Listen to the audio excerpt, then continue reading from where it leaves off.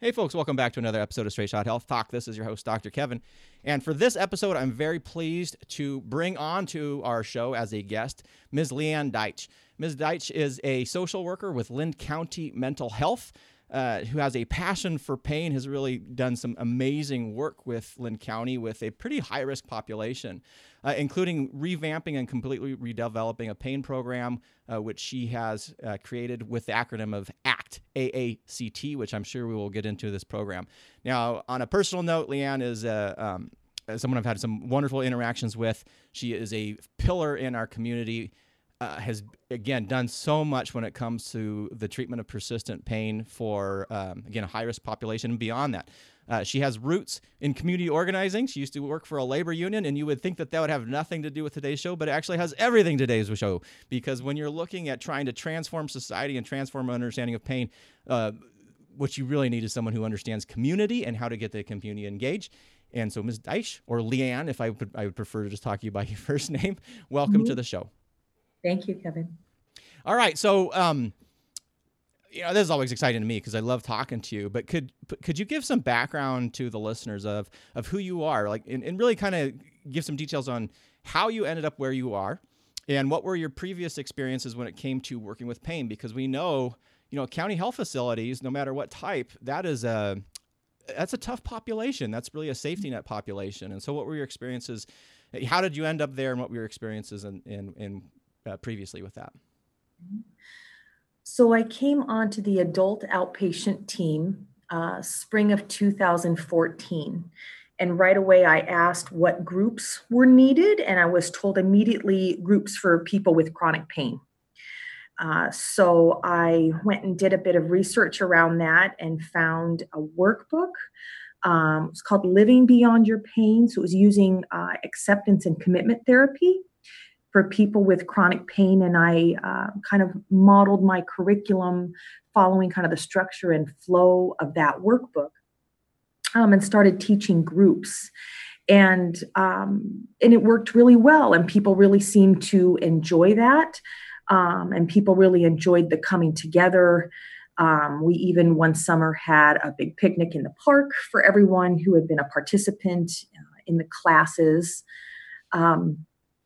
And I moved into doing that exclusively, in fact, in the cities of Corvallis, Lebanon, Albany, and Sweet Home. And I would travel there and do intakes for people to come into the classes and then facilitate the classes.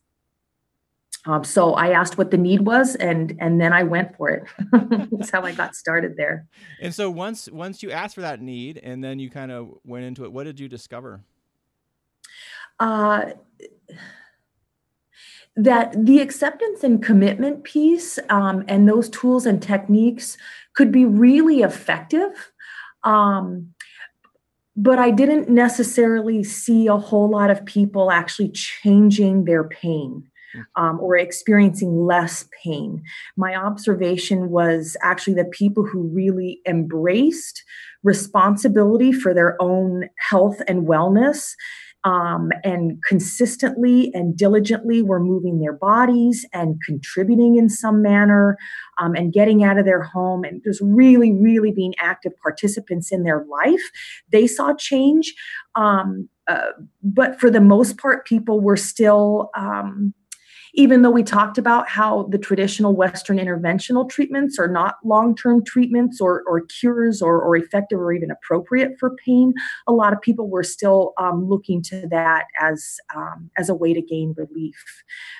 So part of it was really effective, but part of it still maintained kind of a helplessness. There's not anything I can do for my pain, which is kind of how traditionally acceptance and commitment therapy is set up with chronic pain. Mm-hmm. I was just going to bring that in because that's sort of like the model for Right. in fact, a lot of different chronic pain groups is the supposition that there's nothing you can really do about your pain.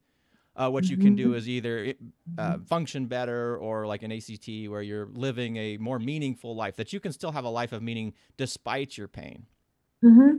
Exactly. Yeah, and so pain is not. It is just fascinating to me. So many pain management groups, there is not a focus on pain. It's about everything else. And those tools and techniques can be very good, Mm-hmm. but they just don't seem to be. But again, it's not necessarily it's doing what you can despite despite your pain, rather than doing something that can also have some benefit to your pain. So kind of find that interesting. Now, on a personal note, though, you kind of, again, you went into this because you asked what the need was. Mm-hmm. And so now you're working in a patient population that you may not have had a lot of exposure with pain. I mean, everybody has had experience of pain personally, but this wasn't something. Again, it wasn't something that you were drawn to initially. So what then happened? How did you become so involved in the pain community?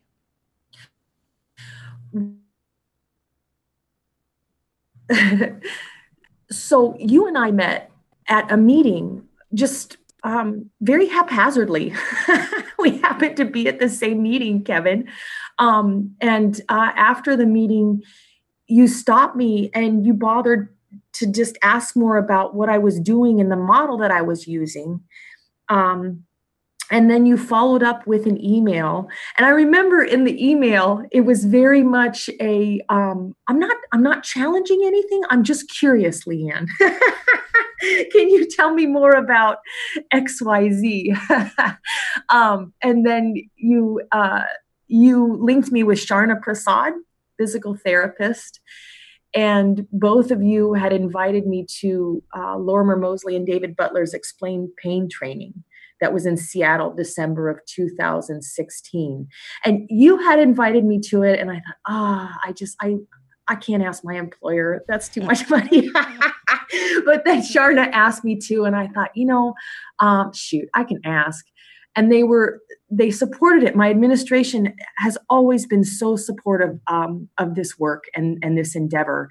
So I went up there to that training, and that was, wow, that was extraordinarily eye-opening. And also to be surrounded by a whole room full of people, just wanting to go in this direction and wanting to learn or already having a huge knowledge base in this area, really helped me to see that there were some changes that I needed to make. And it was very helpful that you and Sharna, you didn't say, you're doing this wrong, Lianne. You need to do it this way, but that you were great teachers and that you just kind of guided me in a direction and allowed me to see for myself, which is truly the best way that I learn. If I would have felt imposed upon or pushed or put down, you and I probably wouldn't be sitting here having a conversation right now. And I do think that's important is because it's not about necessarily confronting people, right? Mm-hmm. And particularly when we've talked about beliefs and things a lot, but challenging is a little bit different. Like challenging, if you're coming from a place of curiosity, which I always love because you always bring that up. How do you approach this with coming from a place of curiosity? I know you do that in your groups when it comes to pain, and it is extraordinarily useful. But being curious, because the other thing is it was very clear from the get-go where your intention was with what you did. You did what you did with the program and tool set that you had to help those individuals that you were privileged to care for. And I just bring that up because I have a tendency, I have challenged other people a little bit more overtly in the past. So I don't want to make it sound like I'm, I wish I was the most patient, understanding person in the world. You've seen me get frustrated, but it's a little bit different when you see someone who's really trying to make a difference. And and your intention was always there. Your intention was always there. Yeah, I just want to do right by the people that I serve, and that includes bringing accurate and up-to-date information to them. The last thing I want to do is look like an ass and be an ass. And no, I just want to do right by my community is what I'm driven to do. Well, and what's interesting that we went to that, and we had a great cohort that went up there, and that was a fantastic event. I don't normally go to quote unquote a lot of pain events anymore because I think most of them are depressing and out of date. But if you, as a listener, if you have a chance and you're particularly a clinician, to go to EP3, Explain Pain 3, which is sort of the higher master's level Butler Mosley program whenever it is available. You probably want a little bit of foundation in some pain science, but it is amazing. But after you came back, you were like on fire. Yeah. It was, you were, I mean, there's so much came out of that December 2016 kind of thing. So what happened when you went back to your groups? Well, I realized that I had a lot to change. And so I just started studying. And that's how I spent my weekends for about a year and a half, is studying and revising the curriculum. And it took a while. Even when you get it on an intellectual level, it's a different experience to get it on I don't know what you call it, a full body level, like a real full embracing of it. And I'm aware that there are certain concepts that I haven't even quite had that experience yet. But it's a process. So I just started studying and revising the curriculum. And so for some folks that had been around a bit and been hearing the old stuff, it was a little shocking and maybe even a little scary. Definitely because scary. It was quite a shift. But that actually brings up another interesting thing, because I haven't been able to figure out. I know that there's got to be a word for it, but there's a difference between intellectualizing information, and then that, what is it when you call it? Because I'm sure we've been around people, right, that say something, and they can say the words and the verbiage, but it's very clear in their actions and their intentions, and kind of the next step, that they don't fully comprehend what that means. So maybe it is it's the meaning behind that thought, Right? And that's.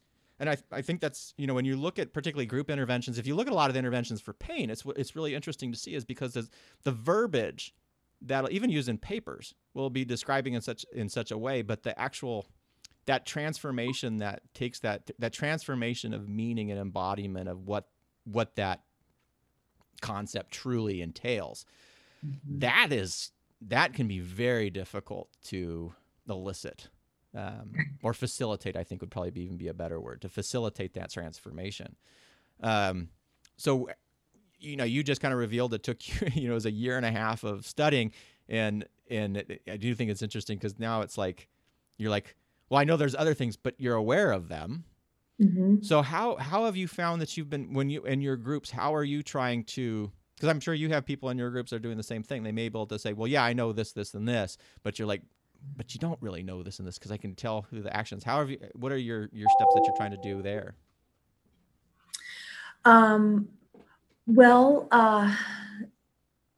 So I've become a lot more fluid in how I deliver the groups. I used to be very, I had a PowerPoint and we just went slide by slide. And now I'm much more free about that. I just use the whiteboard a lot more, and feel comfortable that when I see that people aren't getting something, or they're grasping for something, particularly when I see them wanting to get something so badly, to just stop and go there. For instance, last week, on a couple of the feedback forms, there's a spot that says, is anything unclear? And a couple has said about, pain is in my brain. And so I thought, okay, they're starting to get it. They want to get it, but are not quite there. And that's very understandable, because this is a really radical concept, considering the knowledge base that we are coming from.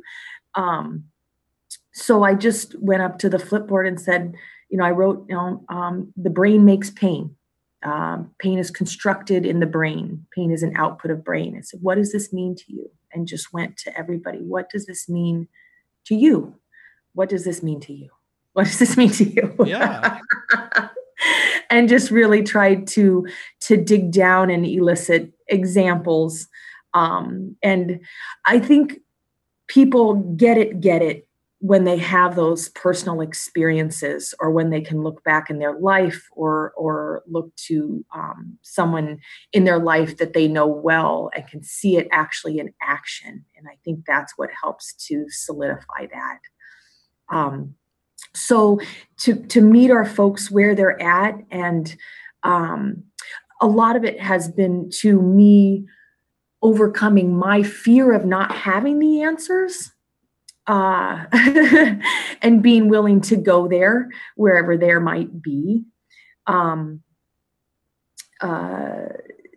just in order to see what comes of that. And because sometimes it can't be known what's going to be helpful to somebody unless you kind of go into unfamiliar territory. Yeah, and anytime that you're moving closer to the client, really, isn't that's oftentimes unknown, because that's their kind of domain. And what it sounds like you're really doing is you're stepping outside of your domain, which would be the traditional PowerPoint. I have a screen, and I'm going to, full bore. We're going to get through this presentation, whether or not you guys are going to engage in it. But to step outside that and move into their domain, that's unknown, because we don't know what it's like for them. Mm-hmm. So there's a buzzword that you said, and we have talked about it on this podcast multiple times, but I'm sure there are listeners, particularly if this is the first episode you've heard, that already their hackles are raised. And what you said was, your pain comes from your brain, or your pain is a construct of the brain. So someone's, but my pain is real. How do you with your clients, does that a conflict that you see arise in those discussions at all? And if so, how do you deal with it? Oh, I'm sorry, Kevin, that cut out just before that last part. About the pain in the brain in your clients. Yes. And I was just going to say, how does that conflict ever come to be, where you have someone who, well, you're saying my pain is in my brain, but it's real. And then, how have you addressed that with your clients in a way? And have they felt? I guess on the pro side, have people who have engaged with that, and on the con side, what do you think the struggles are with people who haven't engaged with that? Yeah, well, I don't start out talking about that. That comes a little bit later now in the curriculum. So I've changed protection and really helping our folks feel safer and embrace safety.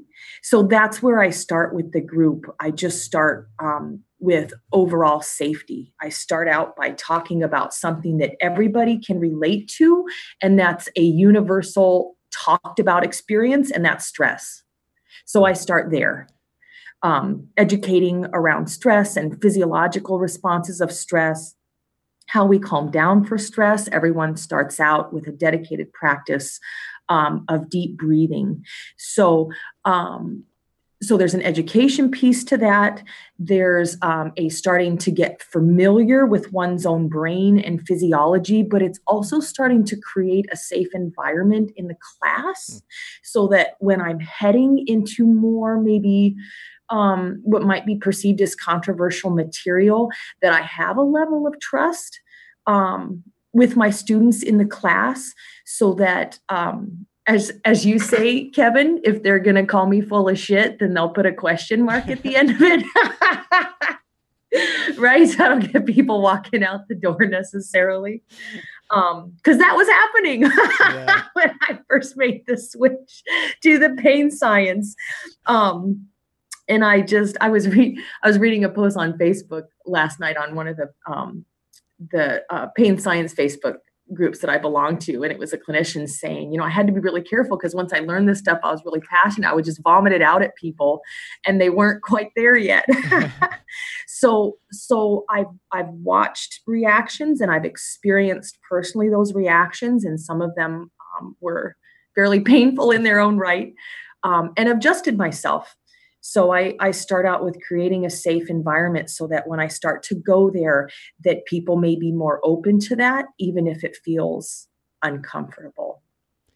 No, absolutely. And just for people who don't are aware about the question mark statement, what that is basically warning people up front or providing an environment where they feel safe enough that rather than if their belief systems or ideas are getting challenged and they react, is to encourage them to react with a question mark. And instead of we're not supposed to use those words on this podcast, by the way. Oh, I'm sorry. Instead of "you're full of shoot," Dr. Cuccaro, exclamation point, is get people to respond with, "Are you full of shoot, Dr. Cuccaro?" with a question mark, because a question mark allows a dialogue, and now you can have a discussion.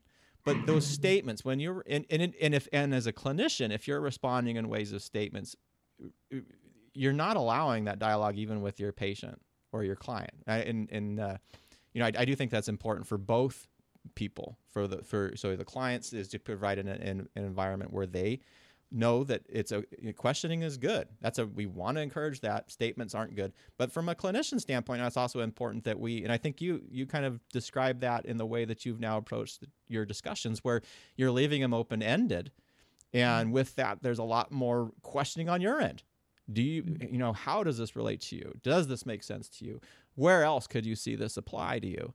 And it's kind of interesting that we move away from statements the more we understand into more of a question-based format. So I just want to kind of overlay that, because I'm sure people may have not heard that before. But what does that mean, question mark versus a statement? So yeah, and I think that's related to a sense of safety too, right? Mm-hmm. I have at least some sense of safety here if I'm willing to question and explore, versus shut you down and walk away. Yeah. Well, in order to have that discussion, just like you said, you have to have a measure of safety in anything that you're doing. Right. I think that is a great point. How can you help people to feel safe enough that you can have a discussion? And that really, safety is really what this is all about. Yes. Pain, beat, protection, and all, right? Yeah. Well, and particularly with your group, because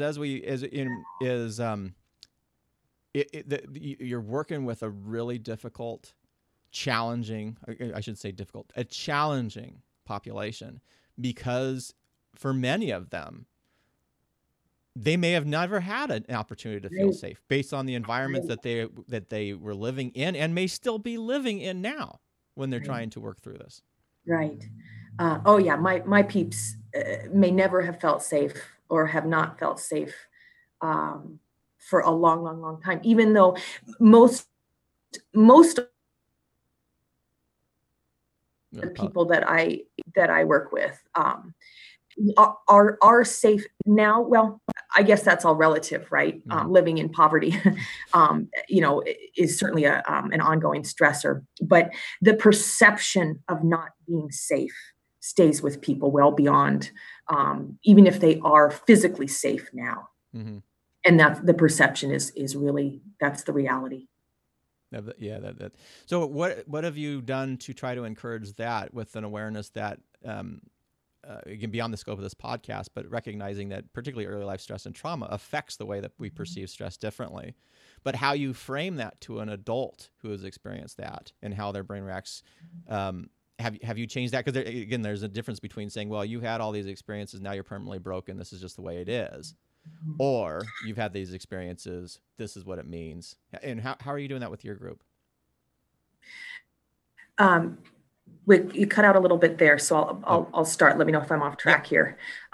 So education, and that's the extraordinary thing of modern pain science, is it's so innately hopeful, and it makes so much sense. Mm-hmm. So we talk about how when humans are chronically threatened, the brain will change to be on high alert for danger all the time as a survival mechanism, and that makes sense.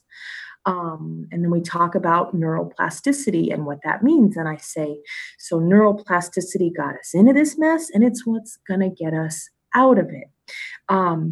So it's starting to look at the brain and what the brain is doing as not our enemy or something trying to punish us, or that it's broken, but that it's responding it's responding to a world of danger in a way to protect and keep us safe. And that's exactly what we would want it to do.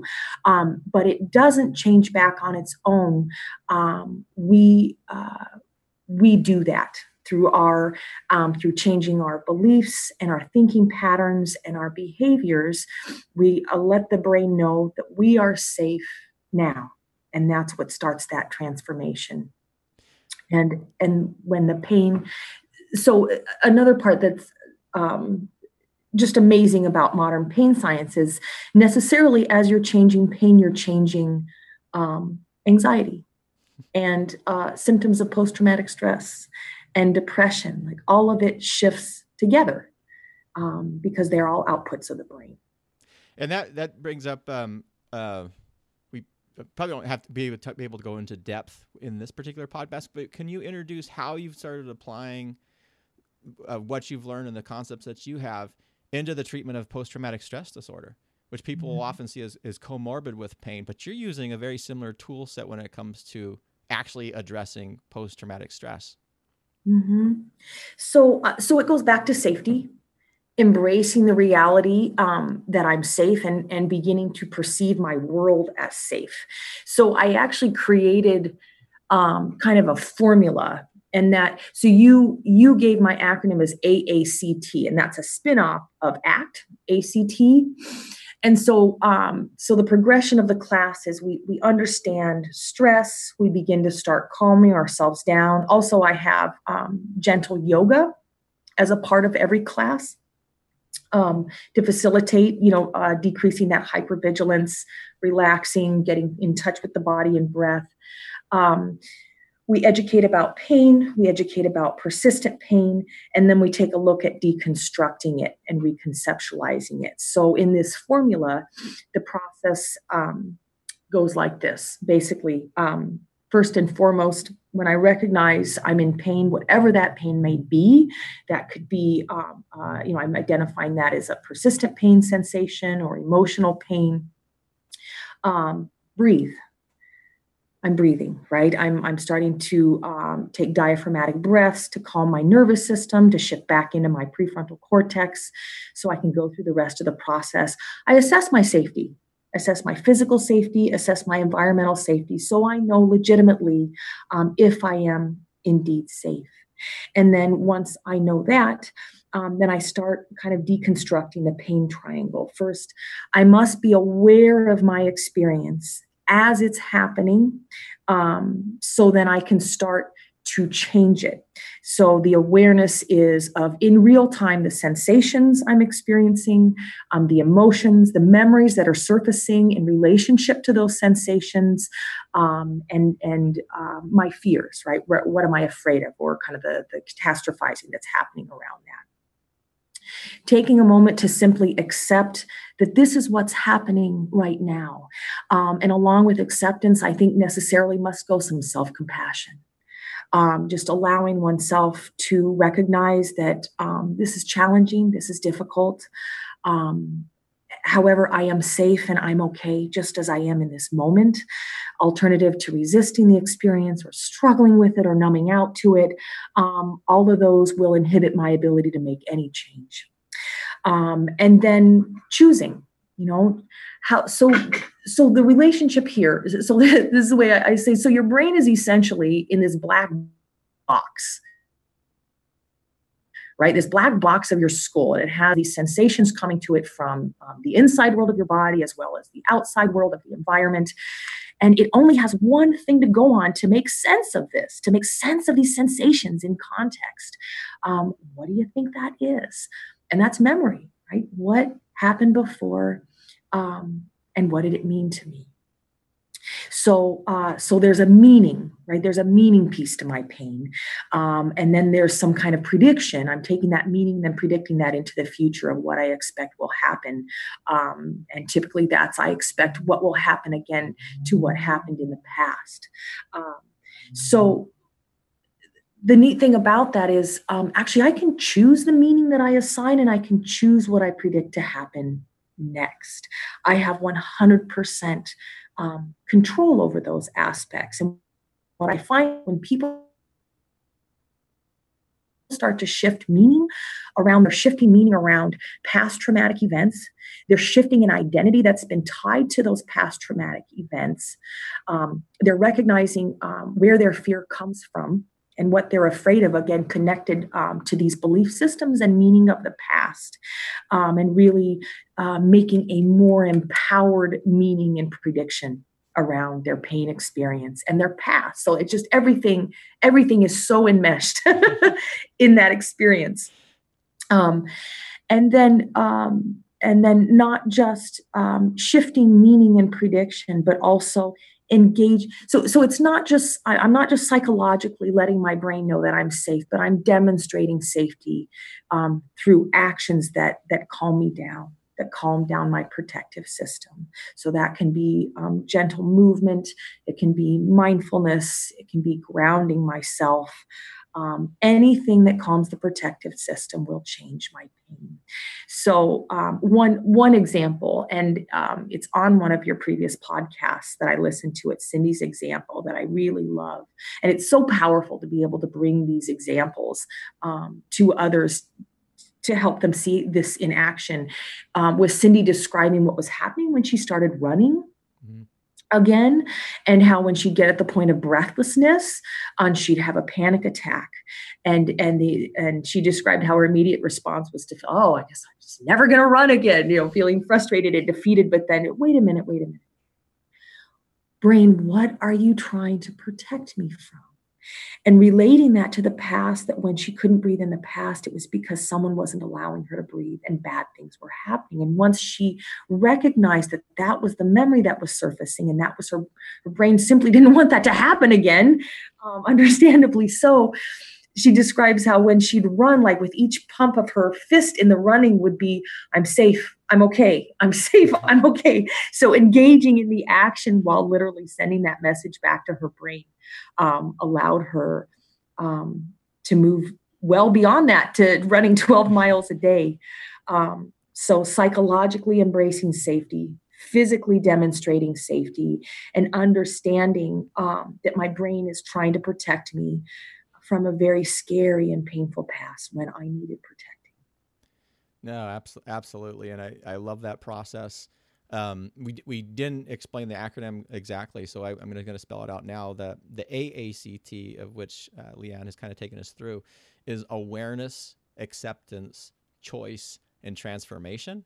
Yes. And it is extraordinarily powerful just to recognize how that process works, and then to be able to facilitate a client's being able to take that, to go through that process. It is quite literally transformative, as we've seen. So, well, we will talk. We're going to do another episode in the future, just to prepare you in advance, because we have way more that we can discuss right now, but we've already gone a little over 30 minutes now. So, are there any last words? Last words, and this is what I mean by this, for final words for this particular episode. If you have somebody we had somebody who's listening right now that is experiencing persistent pain, maybe they're trying to find something different, what would you want them? What's one takeaway that you would want them to come away from this interview with? And on the same token, as a clinician, because there's a lot of clinicians that listen to this program that are struggling, that think that that there has to be something better, and maybe they're sort of juggling around with the science a little bit. But it's confusing. We've all gone through the year, 2 years, 3 years of reading all the time, trying to figure it out. But what would you want them to know? So what would you want a client in the community to know? And what one takeaway would you want a clinician who maybe is just starting or in the middle of their journey here to know? Well, and one thing that just made me think of is that someone in the class wrote something on her feedback form that I immediately addressed with her, was this feeling as that she was to blame, that her brain was like that because of her traumatic past. And I shared with her one of my favorite quotes is by Lisa Feldman Barrett from How Emotions Are Made, is sometimes we're responsible for something, not because we're to blame, but because we're the only ones who can change it. And I think that pain science is so hopeful and it is so empowering. And it requires us to really embrace and take responsibility for own health and wellness. And I know that really goes against the grain of how pain has been treated until this new science came about, which was very, very much in a passive and reliant type of manner. And then there's the self-efficacy component of it, right? That if I haven't had past successes, it's kind of hard for me to picture that I can have them in the future. But one thing, in fact, that Cindy just mentioned yesterday, she said, goals. Just start setting small goals, just one small goal at a time, and start to see that you can move in that direction. And then achieving those small goals then develops that sense of self-efficacy, and keeps you moving in a direction that you want to head. I think this process is also really important that we do it together. And there's the community piece, right? Then that's why we have classes in our community, and that people from those classes have created their own natural community groups that happen in their homes and community centers and outside of our classes, so that support and that encouragement that continues to happen. I think for clinicians, just to be patient with the process and to really think about, so what would this look like if I move from a fixer to a facilitator, and not just what that would look and feel like professionally, but what does that mean in terms of my self-identity?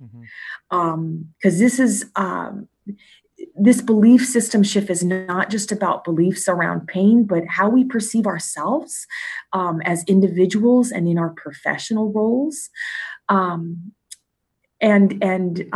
seek out people who are also interested in exploring this or have a knowledge base here. Just the other day, I was doing a reality check with you, Kevin and Sharna, because sometimes it feels very alone in this process, in this endeavor, and I can get a little too much in my head about it. So having a reality check can be really, really helpful, just to help me recognize, kind of where I'm at and what I'm doing. So I guess that would be maybe some of my parting words to folks in the community and clinicians. And those are some really important parting words. I mean, really, really important parting words. And I wish we really could do a whole episode on that, because that aspect of feeling alone, particularly from a clinical standpoint, and I know if folks, if you're out there listening,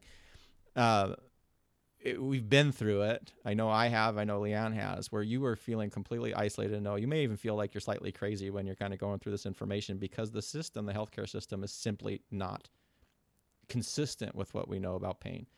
And that can be remarkably disconcerting. And when your colleagues are just doing one thing, or we see funding streams that aren't going the way we would like to see them, that's horrible. I mean, it is horrible. But the advantage that we have in this day and age is what with all the cons that people say about the internet, it certainly makes connection easier. So if you are in an isolated community somewhere, and that isolated community could be in the middle of Los Angeles, but it could be in the middle of Fargo, North Dakota, where you're the only practitioner out there. There's more groups, there's more people that are talking about that. Obviously, if you're a clinician out there struggling, feel free to email me. My contact information is on the website and things like that. But you are not alone. That's the key thing. The community is getting larger out there. So, well, anyway, Lianne, it has been an absolute pleasure to talk with you. Every time I talk to you, I always learn something on my end. You're just a gem when it comes to our community, and the work that you have done has been quite literally transformative, and the impact that you have had locally, and again on the state level we're seeing reverberations now on the state level here. So it's like ripples throwing that rock in the pond. There's some ripples that are going out, and some I think that you haven't even seen yet. So.